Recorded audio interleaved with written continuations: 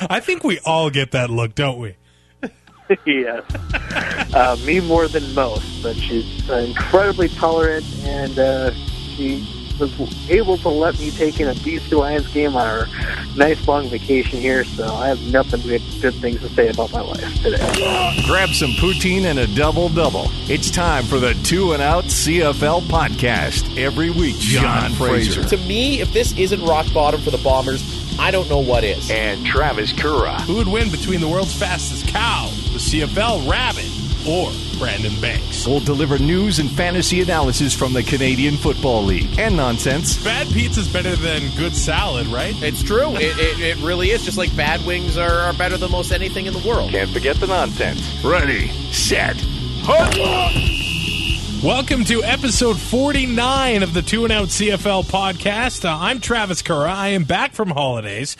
John Fraser is not. So I would like to thank Joe Pritchard for joining me on the show, and Joe for showing way more dedication to a show that you are not the co-founder of, and you're actually in the Pacific Northwest, and you're in the middle of nowhere in an Airbnb right now, and you're still joining the show. Yes. So John Fraser has no excuse to not be here. I think we should still call him Fraser. He hates that. He's Fraser, but since he keeps skipping out shows, we're going to call him Fraser. You're in literally the rainforest where it's apparently not raining right now. But I think the real reason John is gone is that he's got to be on stress leave. The 2 and Out CFL Podcast Fantasy League had a giant battle while I was gone. Oh boy! So here's the deal: you've been playing fantasy sports, I assume, for a little while. Yes. And there was a trade that went down, and here. Tell me what you think of this trade. The guy that made the trade really needs a running back. He traded Ernest Jackson straight up for Tyrell Sutton. So I do feel like he got a little bit fleeced, but I'm a believer that you're allowed to build your team however you want. As long as you're not cheating and you're doing collusion, I'm okay with the trade. Sutton, it remains to be seen if he will get his role back from Brandon Rutley or not. But John, acting like the commissioner while I was gone, was going to kibosh the trade. And then ended up being about a 6-hour battle in the direct messages on Twitter. Oh, I'm sure that was fun to get to check back on after you spent a day on holiday. So I'm on holidays, and I ended up finding Wi-Fi, and I'm like, shut up! Like, come on! So I ended up pushing the trade through, and everything is good right now. But Rome wasn't built in a day, but John Fraser almost destroyed 2 and Out in a day. Oh, man. Maybe it's good he's not around this week. Let's just say that you have an awesome wife for allowing you to join this podcast while you are on holidays. Oh, don't I know it? What's her name? My wife's name is Stephanie. Is it your anniversary right now? Yes, it was. Which is probably why I'm okay today. Oh, I was like, how are you allowed to do this? Well, she went to a CFL game with you in Vancouver, so we're going to have to talk about that very soon. First, we'll get to Gettin Waxed with Brazilian Tie. Hey, it's Brazilian Tie back again for another edition of Gettin Waxed here on the 2 and Out CFL Podcast. After taking a weekend off from football to spend at the lake and celebrate turning 28 by trying to drink just as many beers, I figured it was time to get the band back together to complete another recording. And then I got told that Fraser isn't even on the show this week. What did he do? Marry Yoko Ono? But I digress. I had a hard time picking just one game this week, considering the closest margin of victory in the 4 games is 23, and of course the Riders hit a new low against the Tiger Cats for the 18th time this year and got embarrassed by 46.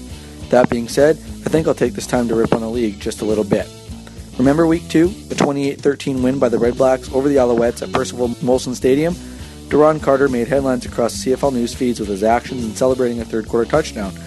In case you don't remember, after taking a hit to make a play in the end zone and completing the touchdown, he subsequently got up and made a beeline for the Red Blacks bench and bumped into head coach Rick Campbell. Now, don't get me wrong. Campbell took one hell of a dive after the exchange and probably shouldn't have been in that part of the field at that moment in time, but that's not the problem I have. Nor do I have a problem with what Carter did. I did at the time, but now I could care less. I'm more worried about the league making a decision on the matter. I'm all for players having the right to appeal. Rightly or wrongly, it's written into their CBA and it protects them from wrongful punishments. Not saying that the one-game suspension Carter was given was wrongful, not in the least, but I fully respect his right to appeal it. But let's do some simple math. The incident took place on June 30th. The league announced the suspension on the 4th. The Alouettes had a bye in the next week and played a game against the Tiger Cats on the 15th, which was the one he was scheduled to miss. Carter, of course, appealed, and we've been in a stalemate ever since. Here we are, 54 days later, not a word from the league on the outcome of the hearing. The Owls had a bye week 3. They didn't play for 14 days. Are you telling me that the league office was too busy to deal with this incident and get a decision done so all parties involved can put it behind them and get on with their season without any questions? Montreal is in the thick of a playoff race right now in the East Division, and losing Carter at this point for an incident over 7 weeks ago seems ridiculous to me. They could have dealt with this in the 2 weeks before the next game. Players are employee, and the league seems to have forgotten this in that instance. Carter probably went home on his week off, as most players do on a bye, but come on. If you have an appeal and a hearing to go through, that needs to be dealt with in a timely fashion, regardless of the league's or personal schedules of the players involved. Sir Deal has made the league look like fools, and I, for one, am not the least bit surprised. The ineptness this year has been through the roof, and I'm sick of it. I fully expected Duron Carter to play the rest of this year and serve a suspension in week 20 and probably end up costing his team a playoff spot because, why wouldn't it work out like that? Talk about conspiracy theories. Anyways, now that's off my chest, I feel much more relieved. You can find me on Twitter at Brazilian_Ty if you want to stop in and say hi or just feel the need to make fun of me for no particular reason. Don't worry, John and Travis do it all the time. And hey Joe, if you take the cheese out of your ears, it'll be easier to hear us when you record. Anyways, back to Travis and Joe and the 2-and-Out CFL Podcast. In the Huddle with Fraser and Currah on the 2-and-Out Podcast. All right, news is brought to you by Bomb Energy Drink, and of course, every week we do the Bomb of the Week. Make sure you follow Bomb Energy on Twitter at The Bomb Nation. You can buy their product online. I got a case of it here. I've been sharing it with my coworkers. They absolutely love it. I have to say that the news story of the week has to be that it looks like Henry Burris has lost his starting job in Ottawa. And that kind of makes him a ticking time bomb, don't you think? Well, this is funny because he goes off saying he's turned around 4 franchises, all this stuff, and he ends up losing his starter's job. So did he really turn around the Ottawa Red Blacks? Well, it's hard to turn a team around when you get the keys to begin with. I mean, you got to be going in one direction to begin with, right? Well, I guess if they win the Grey Cup with Trevor Harris, Burris was on the team, so he helped turn them around, right? That's true. I mean, he didn't say which direction he was turning them around, right? Yeah, if you can join a team and then, throttle them into the ground, you turn them around. You just didn't go in the right direction. That's going to happen on Thursday. The Red Blacks playing the Lions, who are coming off a very tough loss against Calgary. It'll be interesting to see what happens in that game. Now, this week, it almost seemed like the unsung heroes were really getting their due in the CFL. Calvin McCarty has his best game in probably 8 years for the Eskimos, but there was a new record set. Jason Araki for the BC Lions ends up setting the record for the most special teams tackles of all time, a game that you were at. Did anybody really notice in BC Place? Yes, they actually made a big deal out of it. Wow. It was the opening kickoff, if I remember correctly. He makes the tackle. I hear the announcement that he makes the tackle, and I'm thinking, he must have just set the record, right? Well, as soon as I'm done with that thought, they post it on the board, they make the announcement, and everybody gives him a pretty good-sized round of applause for that one. That is cool to see the special teams guys getting attention. I really love that. Yeah, they definitely got the attention. It was probably about the last thing BC Lions fans had to cheer, though, that game. That was the first and the last thing. There was no happy moments after that. So, as a neutral observer, did you enjoy the game nonetheless in Vancouver?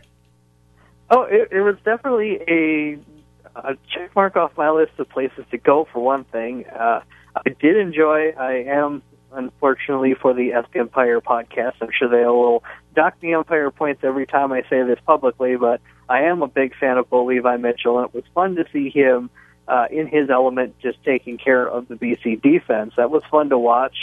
I was hoping to see a little bit more out of BC, but they're just not quite there yet, it seems. They're close. They're not quite Calgary yet. Well, judging by the first two meetings of the season, I had expected that it was going to be another awesome game, that it was going to be a close game, but it just, I guess, wasn't to be in this one. I don't know what happened to the Lions. I don't know if they got a little bit overconfident, or maybe it was, the Stampeders getting prepared, because the coaching staff and the depth there is absolutely incredible. Every single year, they're able. You're never going to beat them twice in a row, it seems. And they're going to be the best prepared team in the entire league, so you have to be ready when Calgary is coming to town. Now, other news is pretty light. The Riders ended up acquiring some pieces in the secondary. Fred Bennett and Jeff Hecht are going to be heading to Saskatchewan, so that will be good for them. But the conspiracy theories are out in full force in Saskatchewan. Have you heard about the latest conspiracy theory, Joe? I want to hear what's actually out there, because I haven't been able to pay much attention to that.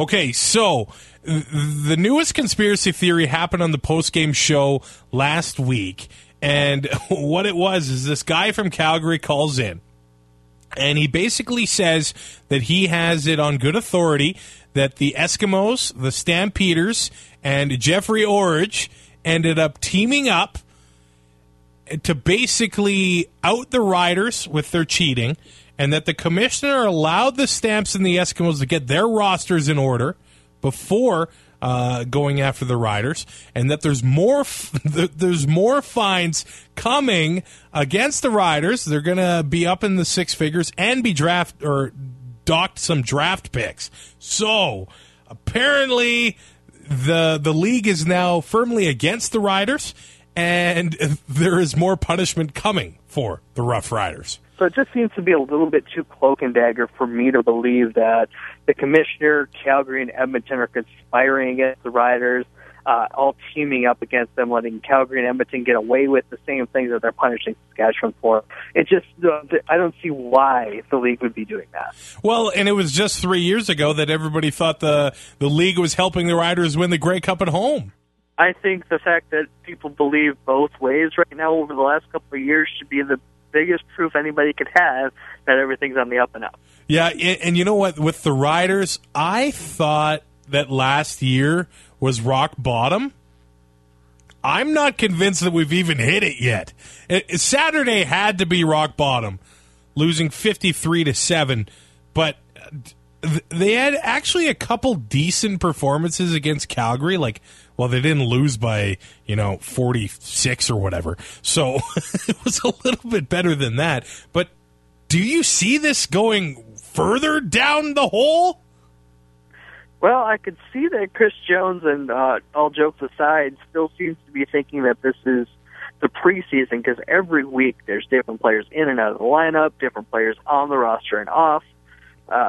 He just doesn't seem to be settled with the talent he has right now, and I think that's going to be the way it's going to be all year. At this point, with where they're at in the standings and the way that things are going, I could just see this being all 20 weeks here at the CFL season, and they try to load up again in the offseason and make another run for it. Yeah, you know what? I'm wondering if that was the plan going into the season all along, that it will that it was going to be, basically a giant preseason all along. It was, it's just been bizarre. You can't tell me that the people they've had on defense are worse or better, than the players on defense they had last year. Well, they had a lot of veterans last year, they did. too, that their time was coming to an end in Saskatchewan one way or the other. Now they might be too young. They don't have that veteran cohesion they had before, so it's just going to take some time for everything to come together, for Chris Jones to find the pieces he likes, and once he does find those pieces, for those pieces to work together and become the defense that everybody expects out of a Chris Jones team. Couple of releases that surprised me a little bit. Alouettes release Vaughn Martin. I thought he was going to be a beast up the middle for the Owls this year. I guess it wasn't to be. The Argos release another defensive tackle, Brian Bulkey. And I guess this Thursday, or was it last week, the CFL refs are going to start hitting the field down south. And they are going to be helping out their reffing. It'll be interesting to see how they do because the officiating has taken a lot of flack this year. I think last year was a lot harder to watch.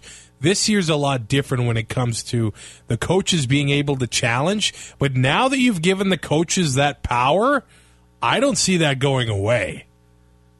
I really hope it does, honestly, because the coaches are using it as a tool. They're not using it to try to get the calls right. They're using it to try to find something the officials didn't see to try to gain an advantage off for their team. They're not trying to use it to fix calls against them.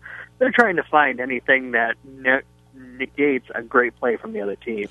That for that reason alone, it needs to go away. Well, and there is something on every play that can probably be considered a penalty, like whether it's a very minor face mask or I feel like there's holding on every play. I think that's been said before, but every time they challenge, it's like they find something that they weren't even challenging. It's getting crazy. Yep. It was a noble idea and a great experiment. I'm glad they did it. But now that they've seen what the end result is going to be, they need to kill it as soon as they can, which I would guess would be the off-season, because you don't want to be screwing with this stuff during the season. Don't you think that the NFL is going to try and do it? I think if they saw the results that are happening in the CFL right now, that if they had common sense, they wouldn't. So I really think they're going to do it next year, because nothing they've done in the last 5 years makes any sense whatsoever to me. Just imagine Bill Belichick with that power. No, pass, move on. I don't even want to think about that. Yeah, let's move on. Let's go to the expose and talk about the games last week.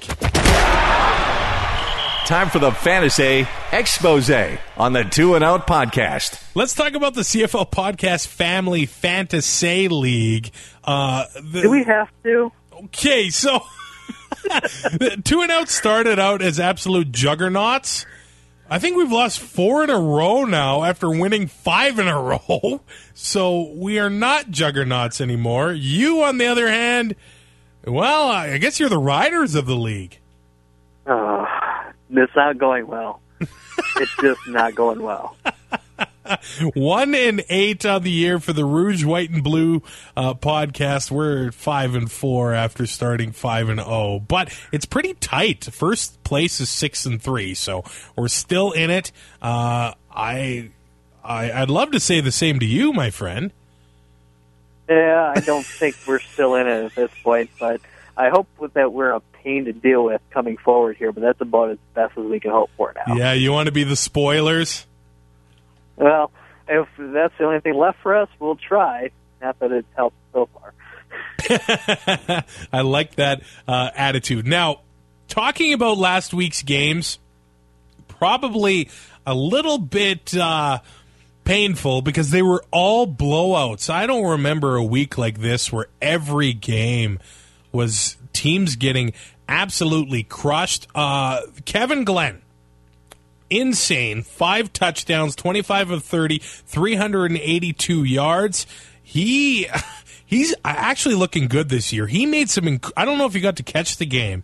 He made some incredible throws last week, and as long as he gets time, I think he's up there with anybody in the league. He's so underrated, I find. And he's got...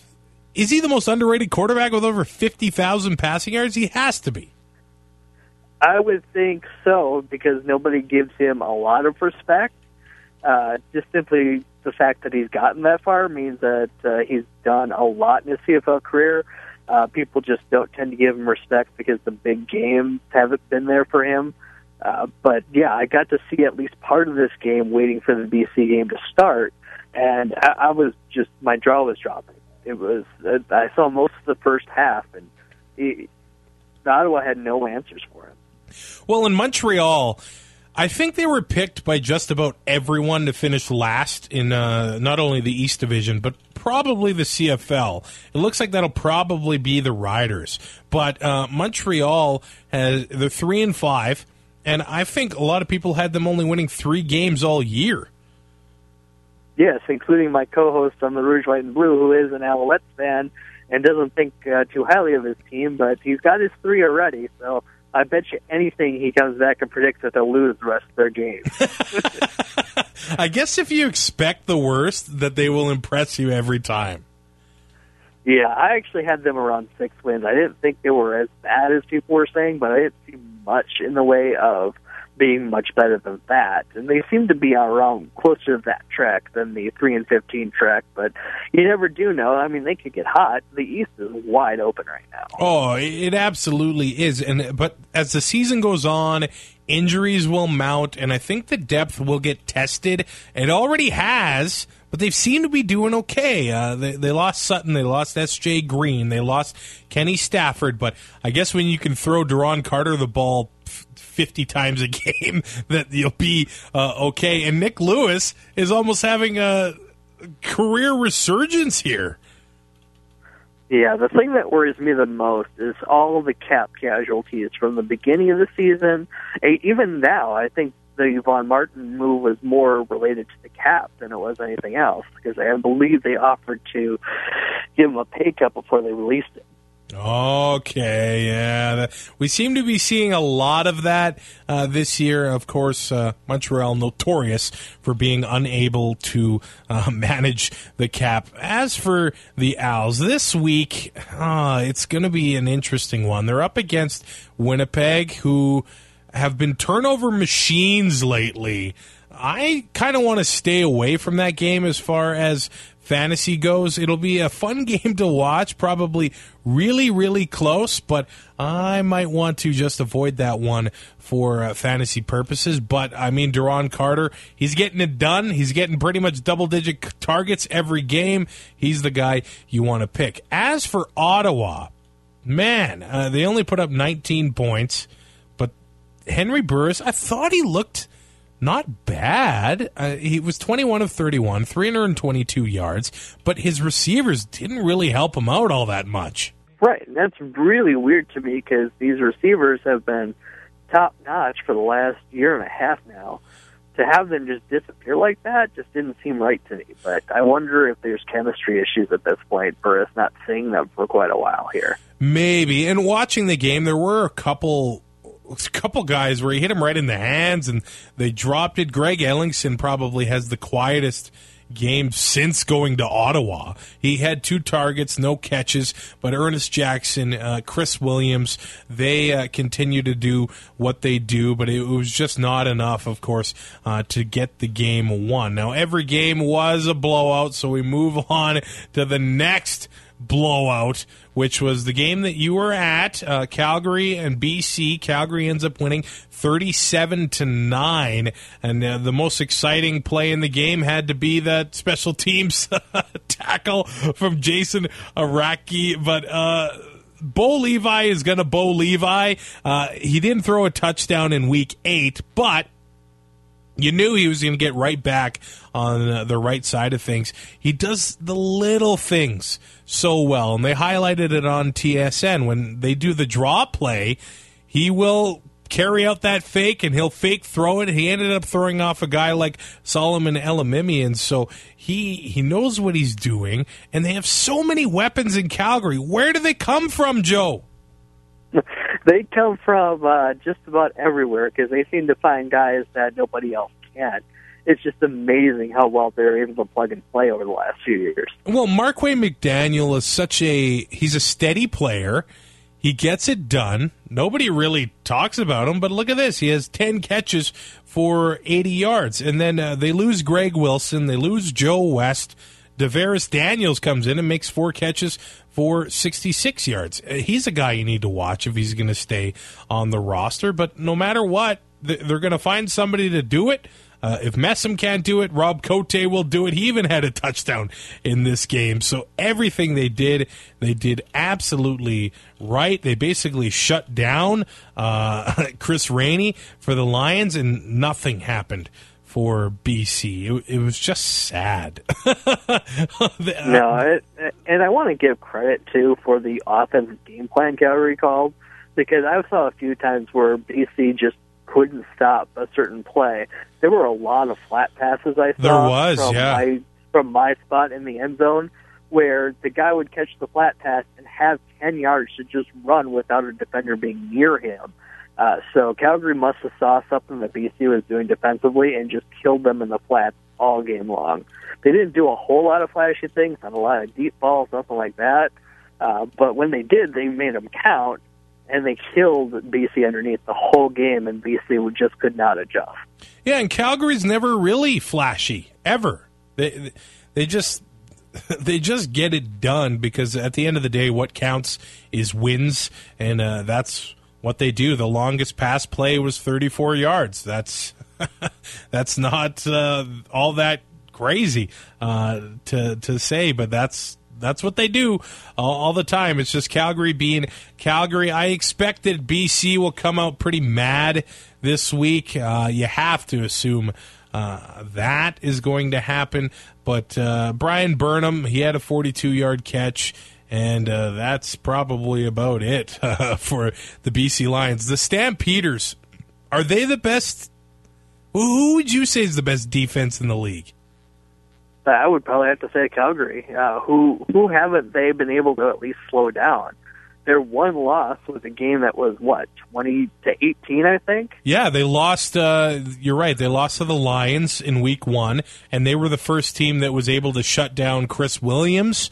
They tied them, but other than that, they're just getting it done. Yeah, they're unblemished, and really since week 1. I mean, besides the tie, they haven't seen a loss. The one loss was by a couple points. They're definitely on a roll. I don't see another team in this league that could stand up to them. So I think Calgary is going to go a long way this year. I think that this Sunday's game against Hamilton is going to be a fun one for the Stampeders. Another blowout. The Eskimos beat the Argos. Man, the Argos they're very generous with their turnovers, let's say. That they have been. I actually picked them this past week thinking that they wouldn't have such a turnover-filled game, and, well, that's what I get for guessing they'll turn things around. Yeah, Kevin Elliott makes his return. He doesn't do anything. Hazelton returns as well. He doesn't make a single catch. Deontay Spencer seems to be the guy, at least for Logan Kilgore anyway. He had 6 catches for 37 yards. Ricky Ray is supposed to be back this upcoming week, so we'll see what they can do. But the Argos, what did they end up having? 90 passing yards. So if we really look at it, the beginning of the year, the Eskimo defense was horrible. But this week they give up 23 points. Last week they give up 12 points. The week before they only give up 23 to Ottawa. And the week before that they give up 20 to Winnipeg. Looks like Benavides has put these guys together, I'd say, Joe. I think they're quietly, and so quiet that I didn't notice, quietly putting together a team that can make a playoff run here. Toronto obviously came back with the same result they had the week before against Winnipeg. Edmonton and Winnipeg were fighting tooth and nail here these past couple weeks here before that. I could definitely see Edmonton and Winnipeg having a classic West semifinal game if these standings continue to hold this way. Or no, they wouldn't. No. So, that's what I get. That's vacation brain for you.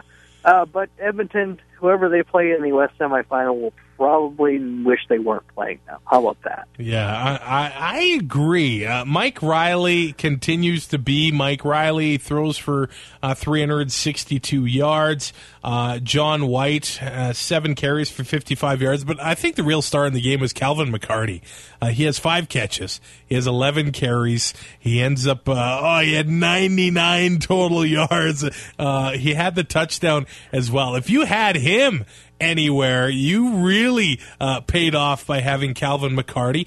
But the Argos, they were able to limit Darrell Walker, but Adarius Bowman has 86 yards receiving and a touchdown in the game. Walker had a touchdown as well. Both of these guys are on pace for 2,000 yards. I don't know if you got to watch any of the game, but Dwayne Ford, it was interesting. He basically said, if these guys set the record for receiving, you have to put an asterisk next to their name because of the new rules. Do you think that's fair to say? I don't, because if you're going to get an interference call to go your way, those are not yards that are added to the receiving totals. Sure, the defenders are going to play a little bit more soft to make sure that they are complying with the rules, but I don't think you could say it's just a rule thing. I think these guys are good enough that those numbers will stand up to any historical scrutiny.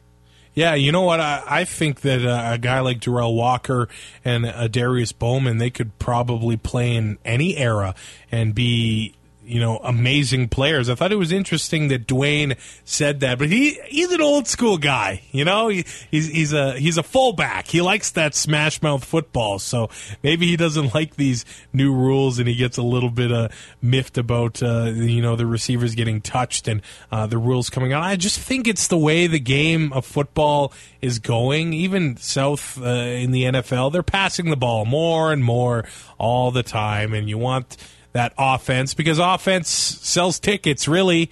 I mean, the 85 Chicago Bears, they're really popular because of their defense, but, I mean, the Ravens and stuff, nobody likes to watch that football, do they? I mean, you're a Packers fan. They sell tickets, and they get a lot of attention probably because of Aaron Rodgers and that offense. Right. Having a defense is going to help you win games, but it's not going to make people sit there and enjoy the game. Unless you're doing something that no defense has done before, like what the Bears were doing in the 80s and what the Ravens were doing in the early 2000s, where you were setting league records, you were confusing teams with a new scheme. Once that becomes old hat, nobody wants to see that anymore. Yeah, I mean, wasn't Lawrence Taylor the first guy that really started rushing the quarterback as a linebacker?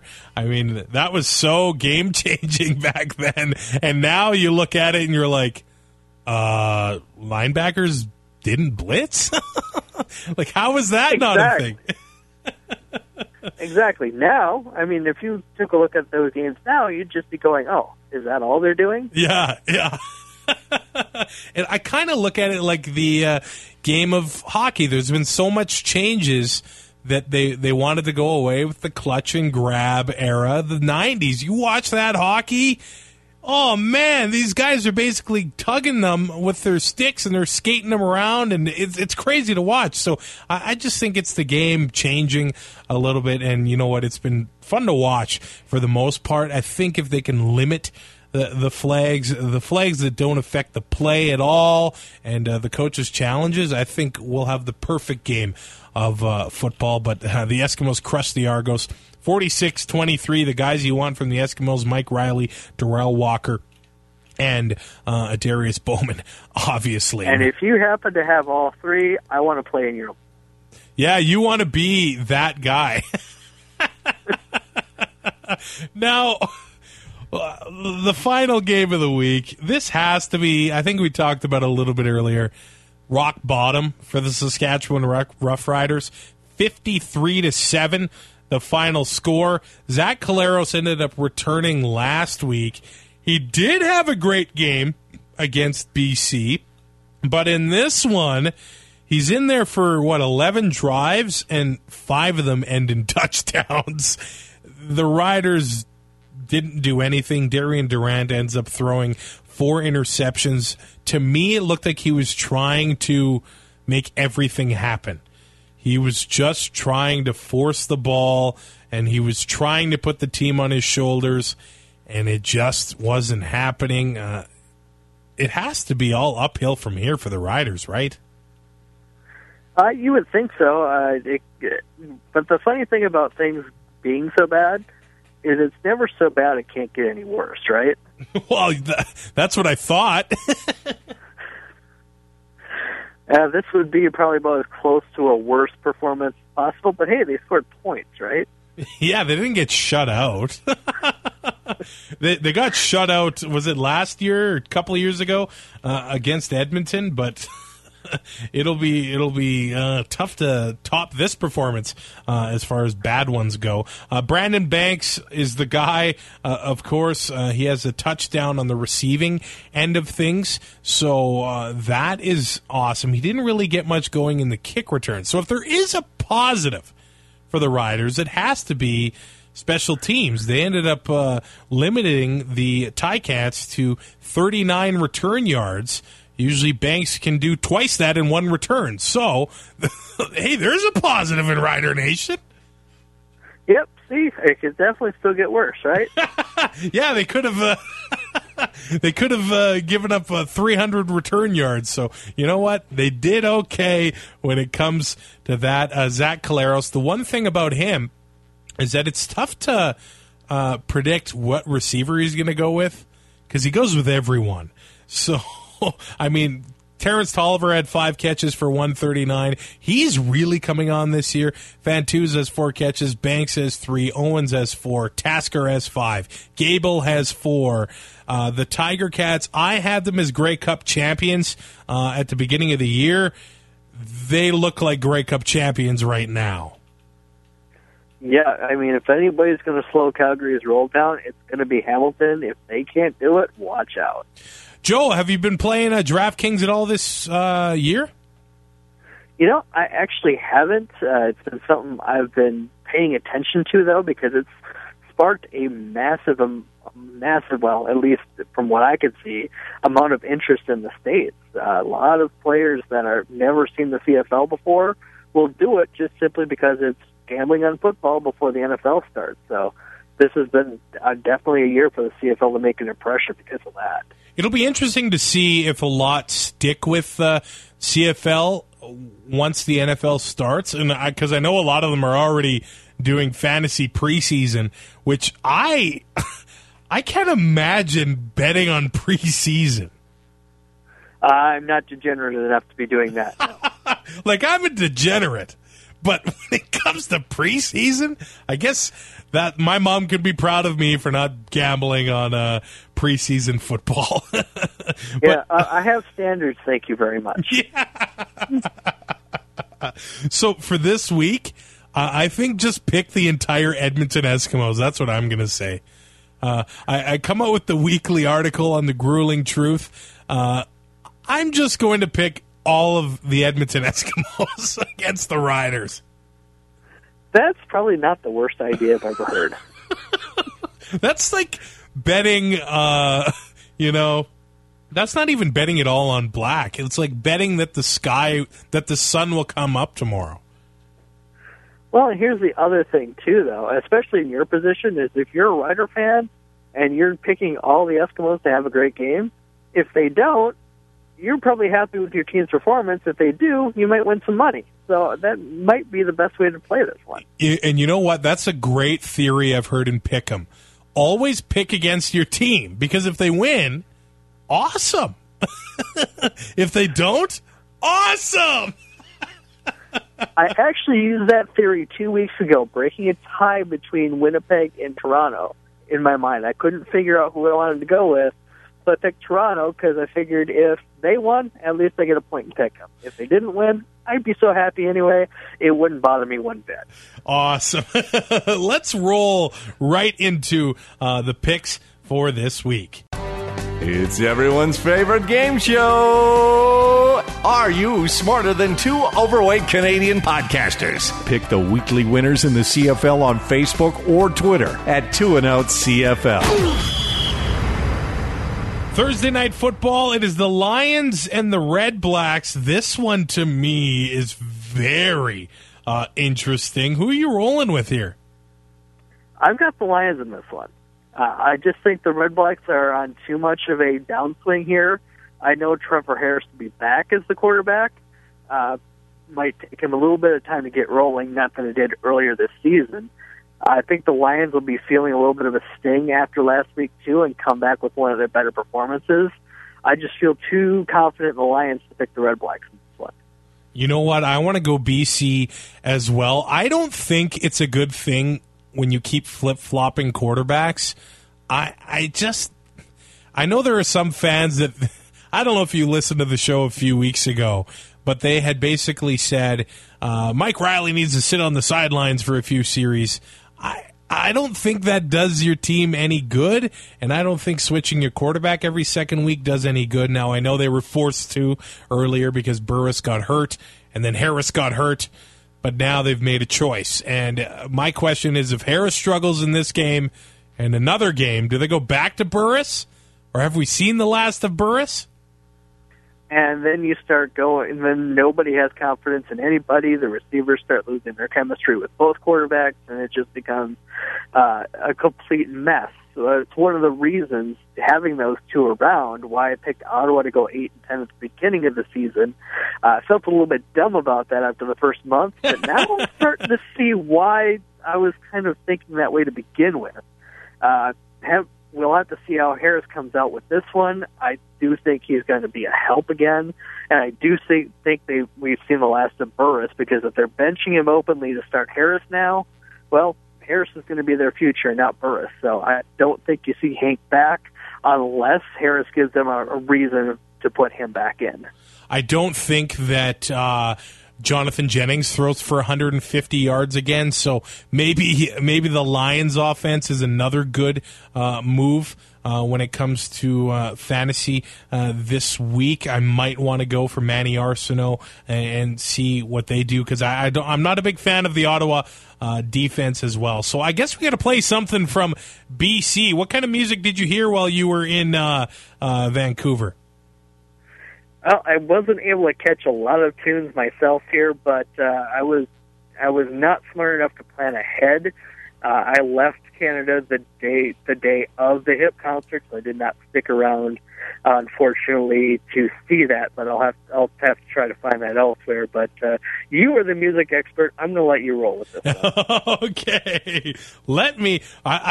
There's so many bands from BC that it just makes it so much fun. So let me just let's go with Matthew Good this week. We'll play Matthew Good for the BC Lions.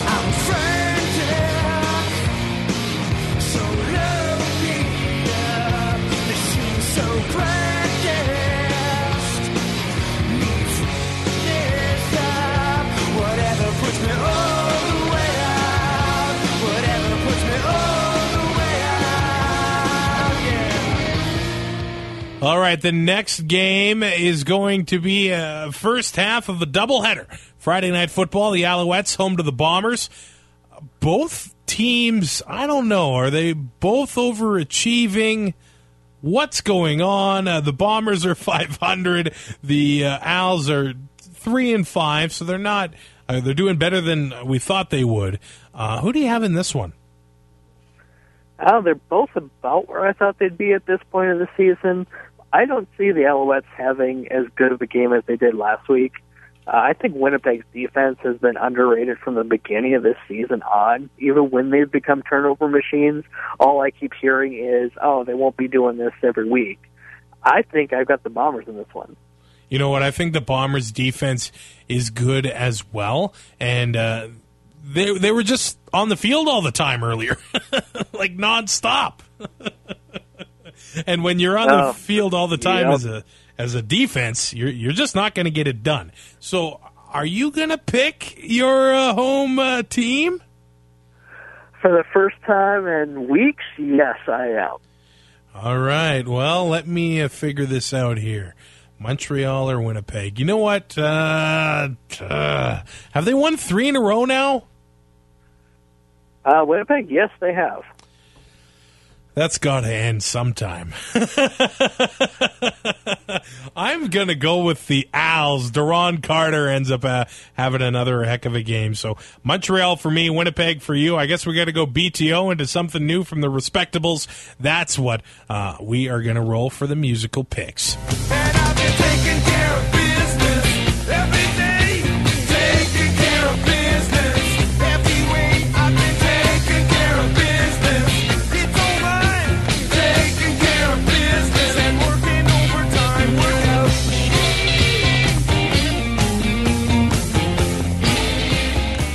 But I realize I need a brand new lick.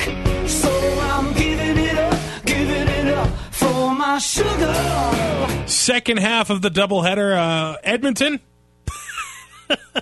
Edmonton and the Riders. You're not picking Saskatchewan, right? No. Even if I had a reason to pick them, I probably wouldn't anyway. Yeah, I totally agree with you. I am going to go with the Eskimos. Let's just play the fight song. We're cheering, fight, fight, fight on Eskimos. We're marching right on Eskimos. We're charging down the field for all to see and shouting, rah, rah, rah, fight on to victory. Sunday night football. The Stampeders home to the Tiger Cats. This is, I think, the game of the week. Who do you have going here? I really want to say Hamilton because I want you to play me some Arkells, but I can't do that. I just can't. Calgary's been on such a roll. Hamilton's getting their stuff together, but I just don't see I don't see Hamilton holding off the Stamps for long enough in this one. Okay, we'll play some Loverboy for you. Everybody's working for the weekend. Everybody wants a new romance. That's a good Calgary band. And I am going to play Hamilton. I'm going to play some Arkells here. I'm a big believer of Zach Collaros. I think he's just getting warmed up. I think we're in for a shootout in Calgary. I am going for the Tiger Cats. Feels like the town cats are humming.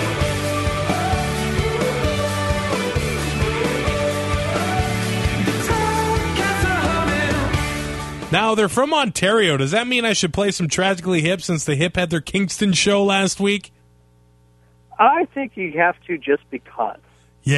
Yeah, we should end the show with some Tragically Hip. I guess over 11 million Canadians ended up watching that show. You just got into the Hip, I guess, 2 or 3 months ago. Are you still digging them? Still am. Honestly, most of the earworms I've had in the past couple weeks, which is weird because I haven't been listening to them very hardcore. I usually listen to them on Saturday or Sunday mornings when I'm writing articles. But most of the earworms I've had in the past couple weeks have been the Hip, so I definitely have them on my mind. So still digging the Fully Completely album, working on Road Apples, trying to get that one into the old memory bank here, and I've still got to listen to the brand new one that came out this year, too. So got plenty of work to do on that front. I kind of wish that the CFL would expand to the States again so I could play the new Metallica. That song makes me so happy. I was on holidays last week, and my buddy texted me, what do you think about the new Metallica? And I'm like, what? There's new Metallica? So I'm like driving around in the Rocky Mountains trying to find Wi-Fi, and I found it. I listened to it, and my wife looked at me like I was nuts. She's like, how does this song make you so happy? Because it's Metallica, man. And if I played it, I'd have to play some Angry Elk as well. So maybe I should play the new Metallica anyway. I know the exact look you are talking about. Trust me, I've earned that look quite a few times in my life. I think we all get that look, don't we? Yes.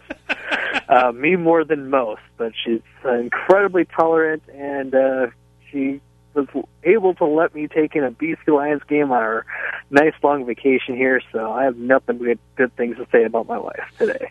All right, Joe. Well, thanks for joining us from the rainforest in the Pacific Northwest. Where can we find more of you? Well, these days, Rouge, White, and Blue is over at The Grueling Truth. We have some amazing stuff going on over there. Lots of former players, both NFL and CFL, have been interviewed. There's a weekly pick'em show that comes out right around when Rouge, White, and Blue does. That includes Dieter Brock and Robert Drummond. Wow. I was able to fill in on that show last week. Thankfully, it sounds like a lot of the things I said made sense to those guys, so that's definitely a high bar for myself here. But yeah, there's a lot more to come, a lot more articles coming out about the CFL, and it sounds like if you're an NFL fan, there's going to be quite a few team podcasts going on out there as well. So if you love your football, this is definitely a site, thegruelingtruth.net, to check out. Does that mean you're the first credible person we've had on this podcast? I don't know about that. I think you've had quite a few on before me. Yeah, I guess me and Fraser don't really count, but we've had some cool people on, but Robert Drummond or Dieter Brock, that's awesome. Yeah, as soon as Oz told me about this, because he's been the deal maker in all this here, told me about that site wanting our show, I took a look at it, and I'm like, why do they want our show? But I'm very happy they seem to like what we're doing here, so I guess we'll keep doing what we're doing. All right, Joe. Well, thanks for joining me from the middle of nowhere, okay? Yeah. Well, you have yourself a good week, too, and I will be talking to you soon, I'm sure. That does it for episode 49 of the 2 and Out CFL podcast. I can't believe it. Next week, episode 50. John Fraser will be back. I will be out of vacation brain mode, and we should be back to our mediocre old ways. Follow on Facebook and Twitter, 2 and Out CFL. Have yourself a good week. We'll talk to you soon. Make sure you rate, review, and subscribe on iTunes. I had a job before this. I had a job before this. Ultimately, it was that job that drove me into this. I worked at an aquarium with lots of money from the government, so it was huge. I was a clean and scrub man, we called each other, in the CNS union. I scrubbed the inside of the killer whale tank. And after a while, the boys in the CNS, clean and scrub, we just sort of made it one word. The killer whale tank. The killer whale tank. The killer whale tank. I'm going into the killer whale tank. I got along with these two big beasts so well. It was like they knew me. They looked at me with their 100-year-old eyes, and it was like they knew me. Hi. I'd put on my scuba gear, my mask, my regulator, and I'd fall into the tank with nary a sound, maybe a... And then I was underwater.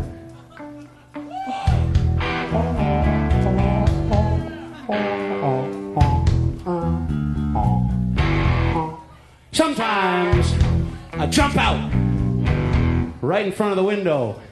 When people are expecting a killer whale and they see a human, they get spooked. Anyway, I do that. But I was in the water this particular day, unbeknownst to me, Shamu and Bartholomew, their relationship had gone stale. Seems I was going in there so much, and I was looking so good. Took a shining to me. And they're so smart, those things, you know? They got all these human emotions. Love, lust, green, 100-year-old eyed jealousy. Bartholomew was livid. Unbeknownst to me, I can't hear a goddamn thing underwater. he was bumping against me a lot. The stale killer whale bumping up against someone so pale and frail. How was I to know the killer whale relationship's gone stale? Well, he brushes up to me a couple of times. His skin's like sandpaper. I say, hey man, what's up? What's up? What's going on, big fella? What is it? What is it? I don't want to steal your mommy, and I sure don't want to take the place of your daddy. I only want to be your friend. And he circled around, and I thought we were all patched up, and I was scrubbing, and he came up, he ripped my left arm off.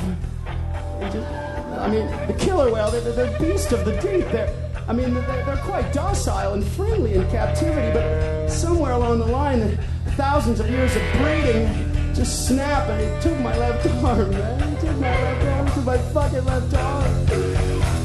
What is it, Bartholomew? I spoke to him in a language he could understand as I came back.